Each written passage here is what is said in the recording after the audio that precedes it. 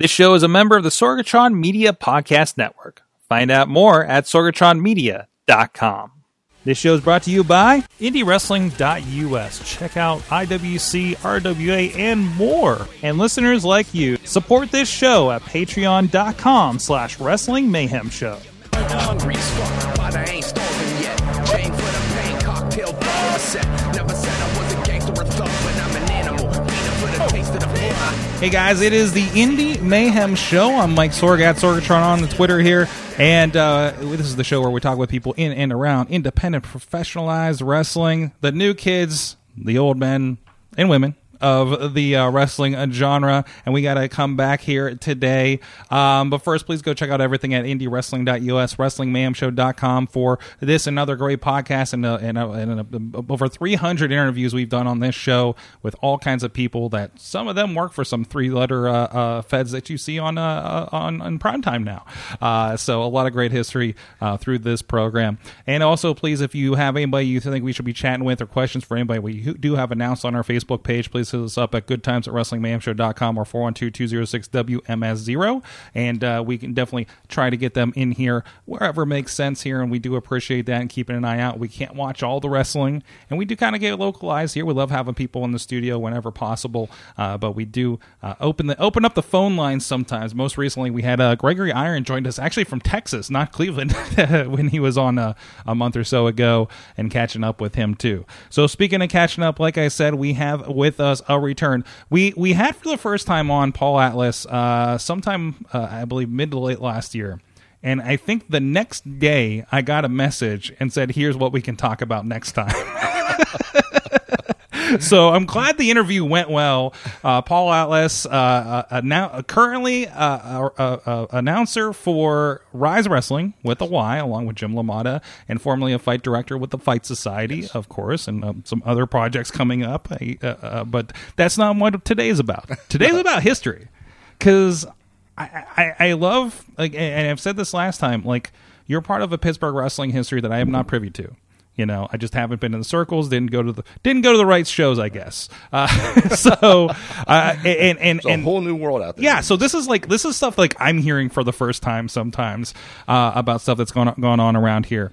So the NWA is kind of the topic for the day, right? Mm-hmm. So I was aware of the PWX was, also kind of co-labeled NWA East for a while. They were actually a territory, and the NWA East was the territory name, yes. Mm-hmm. So it was PWX NWA East. So tell me, people know, and, just kind of disclaim, like, there's the NWA Power, everybody's seeing that, and everybody's really getting into that. That's owned by Billy Corgan now. Right. This is a whole different entity, different ownership. This is not this is the thing that post ECW taking over title tournament, Shane Douglas throwing the belt down. Like, this is kind of everything beyond that. Can you give people kind of a brief history what the NWA was when, let's say, it came to Pittsburgh in this form of NWA East? Right. What it was is in 1998, Howard Brody and the late Dennis Corluzzo were in charge of the NWA at the time when they were trying to revamp it. This is just after the whole Shane Douglas incident with throwing, which was 93-ish, I believe. I believe. Mm-hmm. So now we're at about 97, 98 now. Okay. And they co-partnered, I guess, for lack of a better term, with WWE. They had brought Jim Cornette, who was working with the company at the time. He brought in some of the NWA guys at that time. They started out with the North American title with, I believe it was Jeff Jarrett. And then Dan Severn eventually won the NWA World Heavyweight title. And these were being actually seen on WWE programming, as well as they were starting to tear different territories up. Mm-hmm. In 98, I actually had a match with Dan Severn for the NWA Heavyweight Championship at NWA East. So they kind of existed, and it was nowhere near what it was in the 80s at that point. It was just kind of starting to come back up. Mm-hmm. It was a rebuilding, because remember, NWA was the territory was purchased by Turner, converted into WCW. Yes. So they kind of, like, the lineage kind of split at some point. And I there. believe there was a period of time where there was some language in the contract, I believe, that the NWA really didn't exist. I mean, it did on paper, but it wasn't allowed to exist. So the ECW, as an NWA territory that we know from the birth of ECW, it was one of their attempts to kind of reboot. Yes, it was Eastern Championship Wrestling. Yes. At the time, before it became Extreme Championship Wrestling. That's where the birth was. The big swerve is what it basically was. Yeah. Oh yeah. With Shane and everything. So they were kind of upset about that. Corluzzo kind of lost his mind over that whole thing. I don't know if people weren't familiar. He was pretty much sitting at ringside, listening to what was going on and watching what was going on, and he was sitting next to Todd Gordon, and he was pretty much saying he's shitting all over the belt. And no, it's going to be great. It's going to be great. And then obviously they pulled the swerve. Shane dumps the title, Extreme Championship Wrestling, and they went off. Yes. The rest of there is history, at least. Yeah. So, they got involved with the WWE in a way to try to get away from that and hopefully kind of bury that happened and revamp everything. And that kind of went on with the different territories from 98 to roughly around 2002. And then that's when the deal was struck with TNA, who's now Impact Wrestling. And basically they took over the championships at that time. So what did that look like? You mentioned NWA East was here in 1998. Was that what was PWX NWA East, or was that? Yes. Okay. Yes. PWX became a territory of the NWA. Okay. Jim Miller had signed on as a territory, so we were the NWA East territory. I think, if I'm not mistaken, it was Pittsburgh, the Southwest Pennsylvania area, parts of, I want to say Maryland, and maybe some of Ohio, because there were also some other promoters around, like the West Virginia, Ohio areas too. And this is all under the NWA East kind of banner. Well, no, there were different NWA territories. I see. You had territories in Virginia, you had territories in West Virginia. Yeah. NWAs did just kind of stick around this area. They never really traveled much outside of the area, but they did own some other property, so to speak, as a territory. So, like I said, this went on until about 2002, and it really wasn't what it was. It just wasn't at that point. It had no real steam. You had a bunch of promoters who basically were buying into being territories, but a lot of them didn't have the stroke it took to really be anything. So it sounded like it was trying to use the playbook that worked through the 70s and 80s, but didn't have the strong promoters. No. Yeah. No, you didn't have. It was not a full-time job being a professional wrestler at this point. It's just these territories, these promoters were not paying livable wages and having shows on a nightly basis, and it was really still independent wrestling for the most part. But they just had the NWA name on their marquee. I'm guessing hoping to kind of spruce up the visual. Yes. Yeah. The NWA is back, but it never really gained steam. And then, like I said, the Jarretts came in 2002 and struck the deal with NWA management at that time for the NWA name, so to speak. So that was something where, and I remember that it was the old, the Tennessee or Nashville Fairground shows. That they're doing throwback shows here and there with the present Impact Wrestling, of course. But and I remember that was like, oh, they have the NWA belt. That seemed to be like, oh, okay, that's important, and they're on television, at least in this weekly pay-per-view fashion, eventually television with, I think, Fox Sports and Spike TV, if I remember my history right. So it was like probably the most visual thing for the NWA at the time. Because prior to that point, the only big NWA shows every year was the annual conventions, and none of that was televised in any way, shape, or there was no real TV for any of that. I mean, unless you had TV for your local promotion, which PWX had here locally. They did actually for a small period of time under the NWA banner. Because I noticed that even the 97, 98 stuff I've been privy to does not have any NWA labeling on it. It does not, but in '98, that match with Dan Severn was broadcast on TV. Really? It was broadcast on the television show. Yes. And again, that is a show that was nicely sandwiched between Shotgun Saturday Night from WWF and ECW at the time. So, like, I mean, when we do talk about like that was the hot TV period for Pittsburgh wrestling. Sure. I guess the first post studio wrestling era, I would say.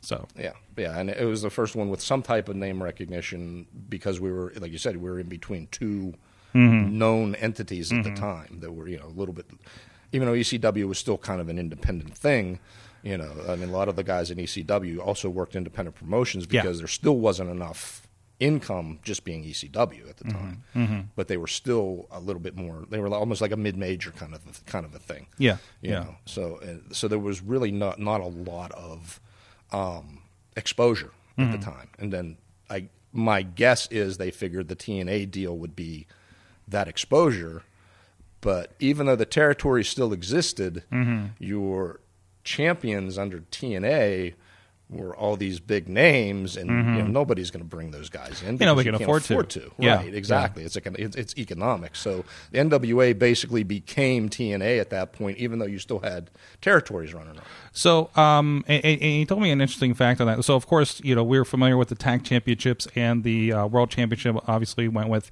NWA guys like I think Ken Shamrock, R-Truth, Ron Killings, and that lineage is there.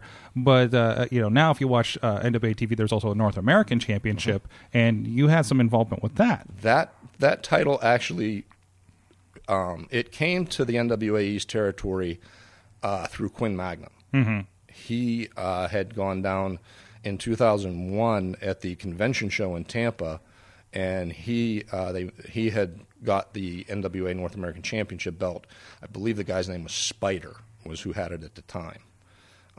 Not a real big player in the game, more like a local to where he was, kind of a thing. But he had the North American belt. So that came to the Pittsburgh territory at that point. Jim Miller was actually the president of the NWA at the time. Okay. So and it moved into his territory. Quinn actually had gotten injured, and when it came up to the next convention show, he was not able to fulfill going to the show. This is when they were going to the TNA deal. Yeah. And at that point, the idea was to move that belt again to the TNA side. Yeah. Okay. The World Championship was already on Ron Killings at the time, who was already a TNA player. The TNA signed him up, obviously. James Storm, and I cannot remember who his tag team partner was. Chris Harris? I think it was, yeah. Chris Harris, yes. Yes, it was.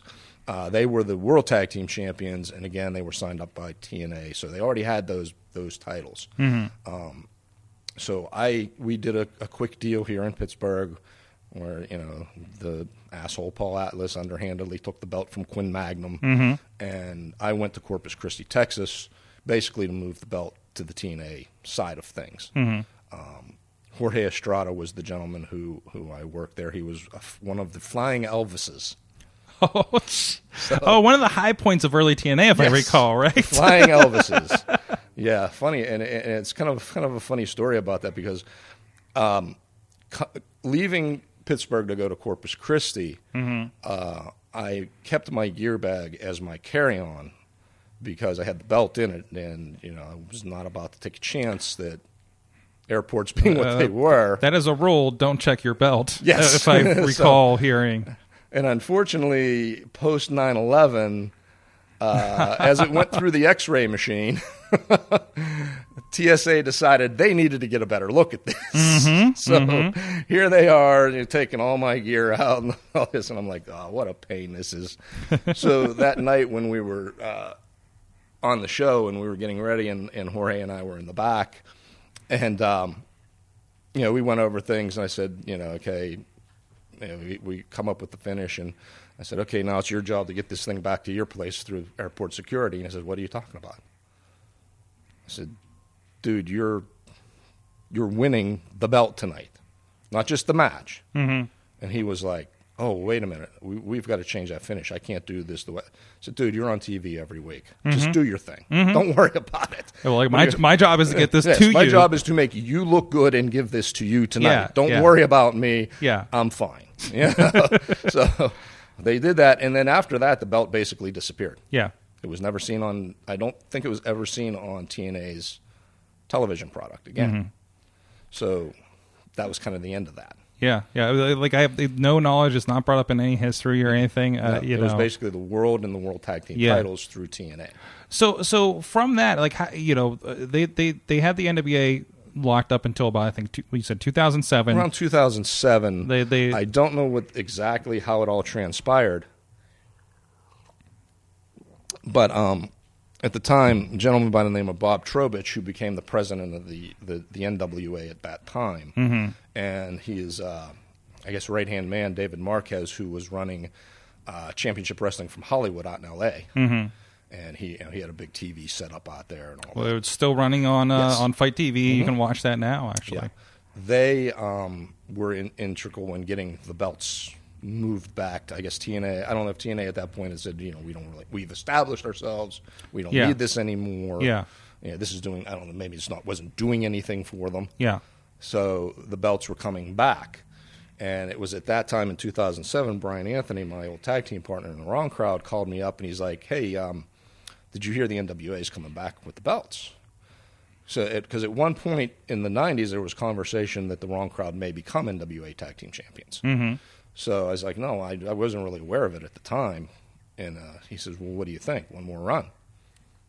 What the hell? Yeah, let's do it. In the meantime, in this period before 2007, like, it was still an NWA East territory. Yes, this still existed. The whole time the territories existed. Right. It's just the only thing the most of the board belts, the North American that were not heard from, and the two major belts were all TNA. So it was just a bunch of different promotions called NWA whatever. So you were the NWA East champion, the NWA Midwest champion. We heard things like Wild Side and yes. What, NWA Anarchy, I think, may have been a thing. So all those guys. Yep. Okay. So it was just kind of a bunch of different promotions called NWA. There was it was not like it was back, where you had the champion who traveled, the world champion who traveled the territories.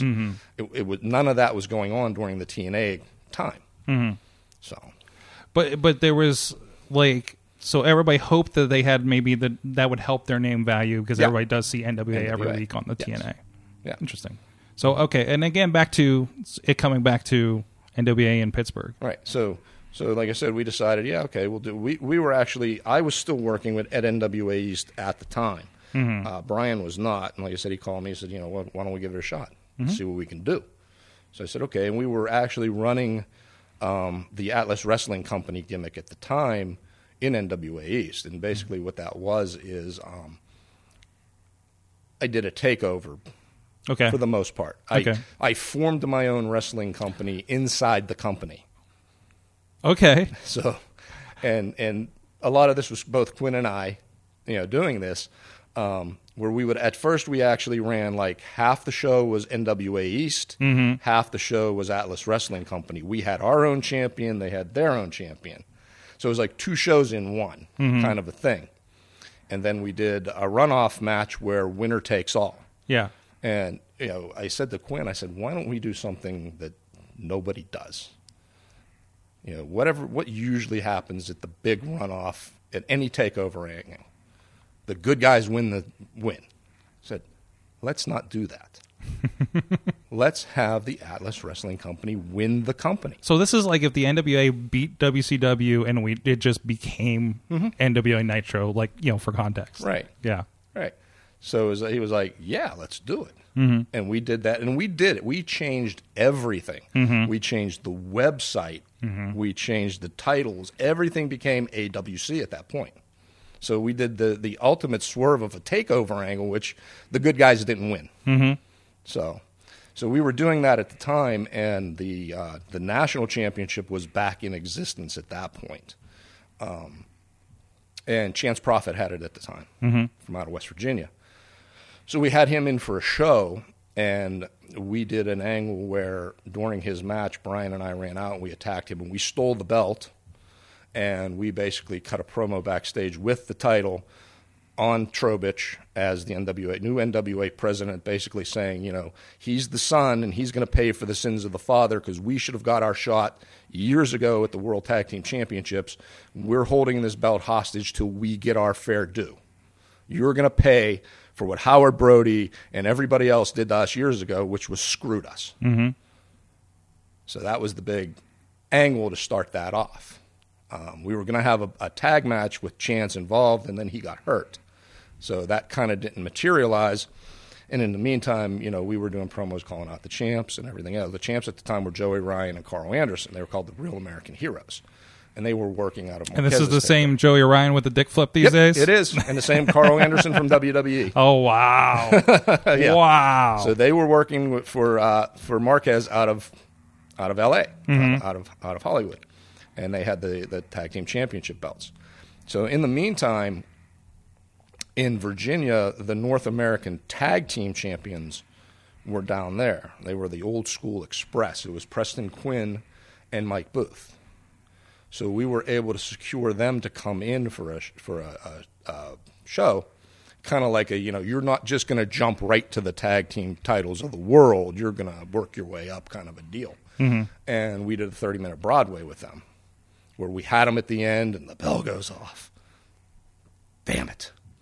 So at this point, they were still having the conventions, but they weren't having the convention shows anymore because basically those shows were a cluster. Mm-hmm. They were long, they were lengthy, and you get that many promoters in one room, and too many, hard to... Too many hands in exactly. one place for a show. I mean, we've seen this at charity shows, unfortunately, right? Yeah, so they weren't doing those anymore. Mm-hmm. So during that convention, they decided that in the midst of all this, okay, we're going to move the North American tag team to the Wrong Crowd. Mm-hmm. So it's like, okay. So we kept trying to get them back in after that. And this was towards the end of 2008 at this point. And every time we tried to book them up there, it was something. Mm-hmm. I got to work, my kid's birthday, all this crap. So in the meantime, we're cutting promo after promo after promo on these guys. And we're cutting them in all kind of different locations. We skipped one of our own shows because we were doing it in protest, and the show was called Dead Calm. So we went out in the middle of the woods like the old Dusty Rhodes Magnum TA James Boy promo, and the dark and in the meantime, Joey Ryan and Carl Anderson are firing at us like, you low rent. We do promos in television studios, and you do them in people's living rooms, and it's like, dude, it's dead calm. We're out in the woods. It's calm. It's silent. Do you get it? And we're kind of going back and forth with all this, too. So finally in January, it was in December, we were able to secure the show in January, but we had to go to Osaki, North Carolina, which is about 8 hours outside of Pittsburgh as part of the NWA Virginia territory. Okay. No big deal. So we did that.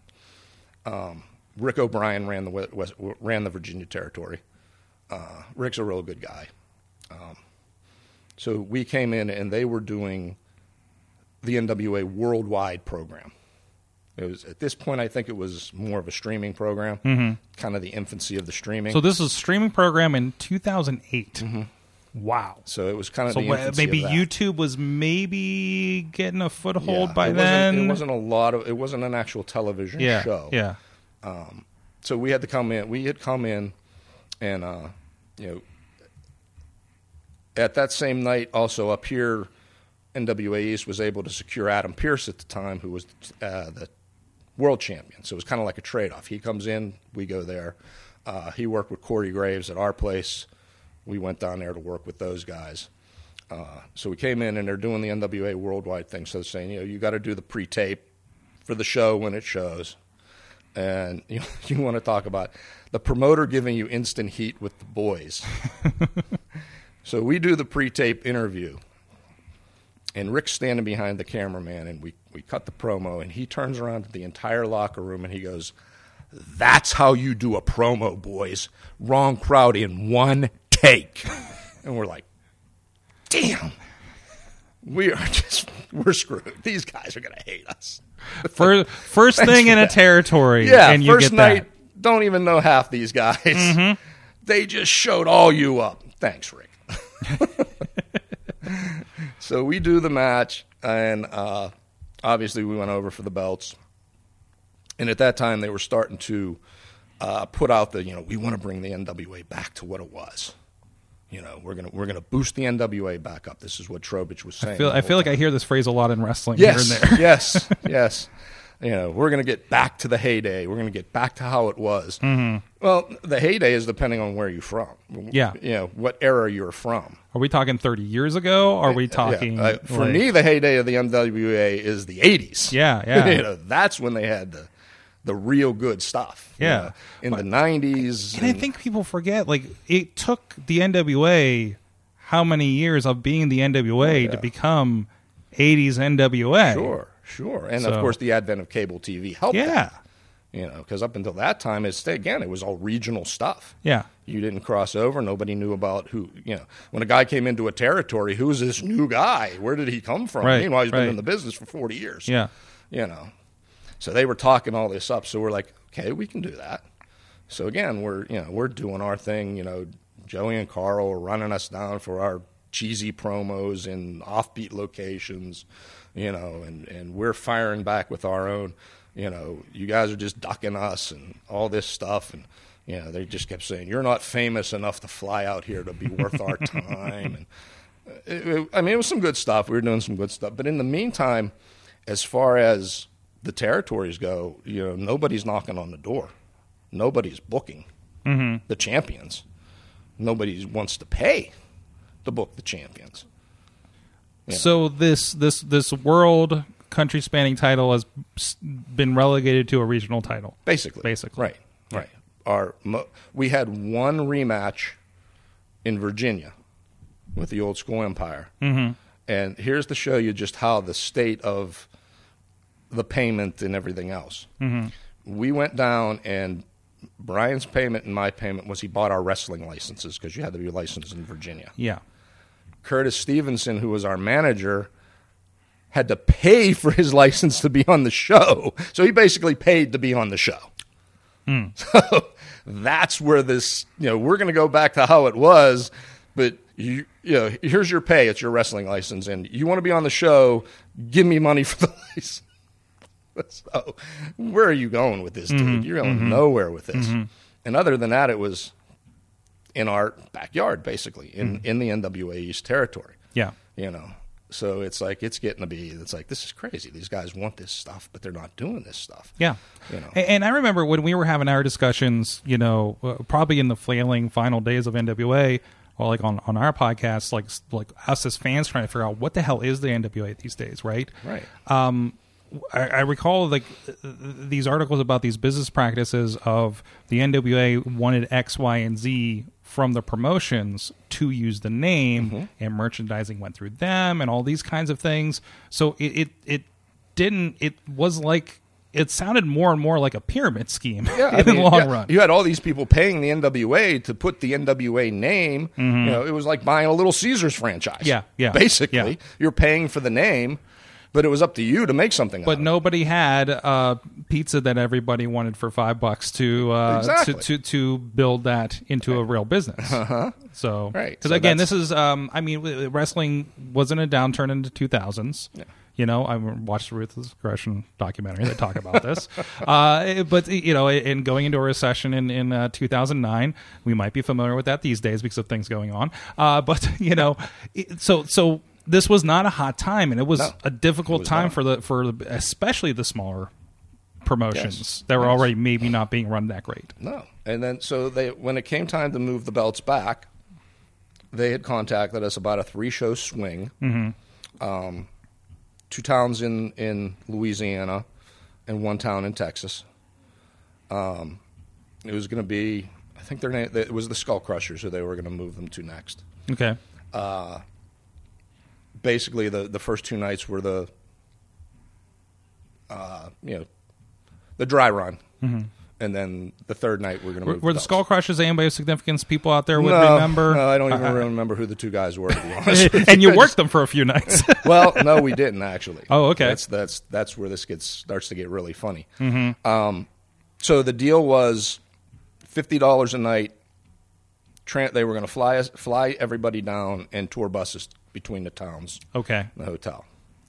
So $50 a day is, you're losing money. So Brian actually had to pull out because at the time he was an independent contractor at his regular job. Yeah. No vacation time, so he was losing money big time by doing this. So we said, it's just not economical for us to do this. So we canceled out. We have no problem. It's not. We'll drop the straps. We don't care. It's just we can't do this. So they were like, okay, we understand. So then it came up to do it on a show in Michigan.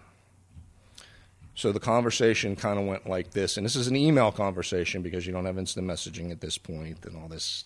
I think we might have been up to MySpace at the time. At the time, yes, exactly. Yeah. MySpace was the big thing. Okay, you guys are going to come into such and such, Michigan, going to have the match and drop the belts. Okay, who's paying us? Crickets. Okay, let me ask this again. Who's paying us, and what are we being paid? Well, the guy from the Skull Crushers, he's like, well, I got my guys. Let me ask this again. Who's paying us, and what are we getting? Nothing. Finally, Bob Trowbridge chimes in and says, I'll give you $50 a piece. Well, I have a feeling I know where our money was supposed to come from, but that wasn't going to happen. So we said, no. Have them come to us. We had to go get them. Have them come to us. Oh, well, that's going to require plane tickets to get these guys. Time out. Wait a minute. You're going to give us $50 to drive there, but if they're coming to us, they get plane. We don't care how you do it or who you do it. We're not leaving Pittsburgh. We're not doing it. And that's where the infamous UPS promo came in. Which is the thing you sent me after our last interview, which we will, I'll make a note here now to actually tag this. It is on YouTube. Yes. So tell me what happened next. We are sitting in Brian's living room on a couch, somewhat like this one, because, we do cheesy promos in people's living rooms. How indie wrestling is. Yes. And we are talking about, we cannot believe how it's come to this. Everybody wants to be a big shot with the NWA. Everybody wants to be, the NWA wants to be big shots. But nobody wants to pay anybody anything to do so. They want to give you $50 and a ham sandwich, basically, to come to their promotion. So I tell you what we're going to do. Curtis brings out a box. The belts go into the box. Tapes up the box. On screen comes, here's your tracking number, FAQ NWA. A real tracking number, and you put it out. So really, any fan could have tracked that package with the NWA tag titles. No, it was never. They were never sent. No, that tracking number is completely fictitious. Okay. Yes, FAQ. NWA. Oh, okay. Gotcha. They didn't like that. They took exception to that. What? No. As a matter of fact, about a week, not even a week later, we get a call from Carl Anderson. Dude, I just got back from Japan. I don't know what went on, but Marquez is pissed at you guys. Here's a link. Holy shit. Mike DiBiase, who at the time was the North American champion out in Oklahoma. That was great. You guys just said what every one of us was thinking out loud. That's one of Ted's sons, right? Yes, okay. One of Ted's sons. Okay. He's like, we're all thinking it. You guys said it. It's like, yeah, well, we're just... And so on brand with you guys. Exactly. With the wrong crowd. We talked a lot about that in your last interview, of course. So, yeah, they were really, really not happy with us. And I don't know why. So the decision, I guess, was made that it's going to move internally. I don't know what the conversation was. I'm assuming it was something along the lines of pick two guys and get our damn belts back. So it ended up being Brandon Kay and Corey Graves. Okay. So we came out that night. in our street clothes. Music hits. We come out with the belts, and we're like, they wouldn't even accept them back. I mean, we did send them collect, but guess they don't want to pay for that either. And I had a conversation with those guys, and I had a conversation with the music guy that night, because I said, basically, we're going to throw the belts down, and we're going to go to piss on them. I said, you guys better all be on cue, because I'm not going to stand there with my zipper down pretending I can't find myself. It will happen. So you better be on cue, which thankfully everybody was on cue that night. We did the match in street clothes, and what was really nice about it is Kevin Kelly was actually in that night and did the commentary. Nice background on the NWA and the different problems with what we were experiencing with the NWA. So I don't know if Jim was told, make sure you get those belts at all costs when that bell goes off, because I had told Curtis, I said, grab the belts after the finish and slide them in the ring to us. We're doing this our way. So he literally had to pry them out of Jim's hands, because I think they were that unsure I honestly think what they thought of when they saw that promo was Shane Douglas all over again. Which little PTSD as a company, I'm sure. Yes. Pittsburgh guys. Who'd have thought? We're notorious. Yes. Yeah. So the finish goes down. He gets the belts. He slides them in. And I cut the promo of, everybody's talking about how they want the NWA to be what it was. And I believe it was something like, I said, the Rock and Roll Express, because we're talking tag team right now. Rock and Roll Express, Midnight Express, Road Warriors, Anderson and Blanchard. That's my NWA. That is the NWA that I know and love. We're not going to be a part of this NWA anymore. You guys are the champions. Congratulations. We handed them the belts. Good luck to you. And walked out on our own terms. So we turned a completely crap situation into a big-time moment, basically, that these idiots couldn't figure out how to do. Yeah. And I remember Brandon taking the belt from me, and he's like, are you serious? Are you leaving? I said, yeah, I'm serious. Because I had the conversation with Quinn when we discussed it, and he had asked me where I saw us going after this, and I said, he went, you're not coming back, are you? I said, I got a sour taste. Well, it was already the one last run going into this. But it was, and it wasn't even so much that as it was the NWA itself. And I told Quinn, I said, this has nothing to do with you, believe me. I said, just dealing with these idiots for the last 8 months, I've had enough for right now. Yeah. We're going to fade away for a bit. We're out of here. We actually do have a question from the chat room in regards to this. This is a very important question along with this. Marcus Mann is asking, Paul, what equipment did you guys film Wrong Crowd promos on at the time? They get 2008. We didn't have, the iPhone was not a thing yet. No, we actually had a small, point-and-shoot video camera. Yeah. And on you tape. Would have to download to the computer. Or, not download, like play and record off, right? Yeah. Right. Yeah. To a computer, and then you could upload it to YouTube. Yeah. So, yeah, I'm old, Marcus, yes. So, yeah, you're right. No, the promos were not shot on iPhones. Yeah.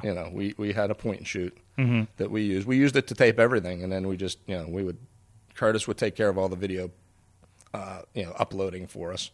Because he was the one with the video and photography background of the group. Exactly. Of course, still doing photography these days. Yep. Responsible for the great rise in Indy cards that are trading cards that we see around the area these days. Yep. So he was doing all of that, and they really, I don't know, they got really upset about it. So it's like, we handed you want to be big time. We handed you a ready-made act. Force us to defend these things. Do whatever you want. Run with this. And all they could think of is get our belts back. They can't do that. So, and this was an ongoing thing. And I think, until I remember, Cole Cabana being with some NWA title stuff. And I can't remember if this was before or after Billy Corgan had taken it over. A lot of that was still under. Well, it was Trowbridge for a while, and then I believe another attorney, Bruce Tharp, took over for a while. Yeah, I remember that name. He is the last one before Billy Corgan on a lot of because there was some kind of some kind of issue with the NWA management with Trowbridge, and don't know the ins and outs and don't really care. Yeah. I mean, there's rumors from reading this internet because that's reliable, but a lot of like people taking vacations and traveling, and like I've heard things about that. Yeah, on NWA money. So wherever that came from, I don't know. From the sounds of things, it's like everybody talks a big game, but when you try to give them the big, when somebody who knows a little bit about what's going on tries to help that out, and again, to me that was NWA '80s was the big time. That was the real life time for the NWA. Have you seen any of the newer NWA product that's being put out now? I've seen bits and pieces. I've never actually watched an entire episode. I've seen some clips like on social media. Certainly some aesthetic callbacks, it seems. So yeah, it's almost like the TBS format. Yeah. So whatever that becomes, like it seems like it's a very stylized thing. So as far as getting back to what made it good, let's face it. You have an entertainer in charge now. Oh, absolutely. Who knows a lot about this. Like I said, during this period in time, you're talking about attorneys running the NWA. Yeah, they don't really have that background. They're attorneys. No offense, David Lawless, but it just doesn't come. Well, it's good kind of with contracts, but that's about it. It's kind of the question mark that came through the WCW years, because it was there were people like they threw so many non-wrestling people at the wrestling company. Exactly. Like even wasn't like a former exec from Pizza Hut involved? Jim Hurd. Yeah, that was the one who wanted Ric Flair to cut his hair and put an earring in and change his name and all this crap. To he's Ric Spartan Flair or something. Yeah, he's Ric friggin' Flair, dude. Yeah, he was the one who actually cost them the big gold belt because. He demanded Flair give it back, and Flair said, "Give me my $25,000, my surety bond back." And he said, "Screw you." Said, all right, and where did it end up? Over on WWF television, and that's where me, with my localized only receiving WWF, was like, "What is this big gold belt I've never seen before?" Because I don't get NWA in upper Western Pennsylvania in the 1992. All of that was over the fact that Jim Hurd thought he knew more than the wrestling people. Yeah. Funny how those things work out. Well, either way, hey, another fantastic piece of history, and maybe some people are hearing for the first time, or at least hearing the extended version of the story for the first time. But you're not done. At least you're still announcing. You're still doing great things with Rise Wrestling, and still there influencing the new talent. Yes, as much as I can. I've been in this business for 30 years, and it's a truth part of my life, and I like to try to give back as much as I can. I'm actually dusting them off at least one more time this year. Okay. Beast Brawl coming up on May 16th. Dean has asked me if I wanted to be involved again. Oh, yeah, that's breaking news, isn't it? So yes, I will indeed be involved in Beast Brawl again this year. Fantastic. At least for now. Excellent. And if other stuff coming in, you've been named. Going underground. There's a lot still in development, I understand, with it. Yeah, you have to stay tuned. We're not going to give it all away just yet. So a lot coming out from that as well. So again, so check out Beast Brawl. We got the listing there. I don't think there's a site for it or anything yet. Dean Radford has been putting out information, including the first trailer for it, the announcement trailer for it. So keep an eye on that, and of course we're going to list all this stuff as we always do over at PittsburghWrestling.com as significant wrestling shows go on there, and cancellations with stuff going on lately, of course. But as things go, we hope that it can be a source for you guys to see what's going on with Beast Brawl, whatever this Fight Underground is going to become, and whatever else myriad of shows that seem to be happening in Pittsburgh these days. So you can keep an eye out for that. Where can people keep an eye on you and what's coming up with you on social media, Paul? I am on Facebook, Paul Atlas. At Paul Atlas on Instagram, and at Paul Atlas on Twitter. Excellent. Go check it out. Thank you so much for joining us again. Sure, not a problem. I'm waiting for my message tomorrow about what you want next time you come on. You want to chat about. There's so many things out there that I've done over the years. I love it. Thank you so much, and thank you everybody. It's been it's been a very active chat room as far as visual. I mean, you guys, I can see everybody was just sitting there listening, watching the numbers, and Marcus spoke up with his question. But thank you so much, everybody, for joining us, and we'll be doing what we can here. Schedule gets a little weird, and with everything going on, of course, we're going to try to keep this weekly as much as possible here with the Indy Mayhem show. But again, if we don't have one for a week, there's plenty to check out, and there's probably something that you haven't heard. We've talked with so many people over the years on this podcast, and of course over at Wrestling Mayhem show, and of course a lot of great stuff happening over, and we can hear Paul's wonderful voice over at IndyWrestling.us and IndyWrestling.network. Thank you guys so much for joining us. We'll see you next time. Until then, please support Indy Wrestling.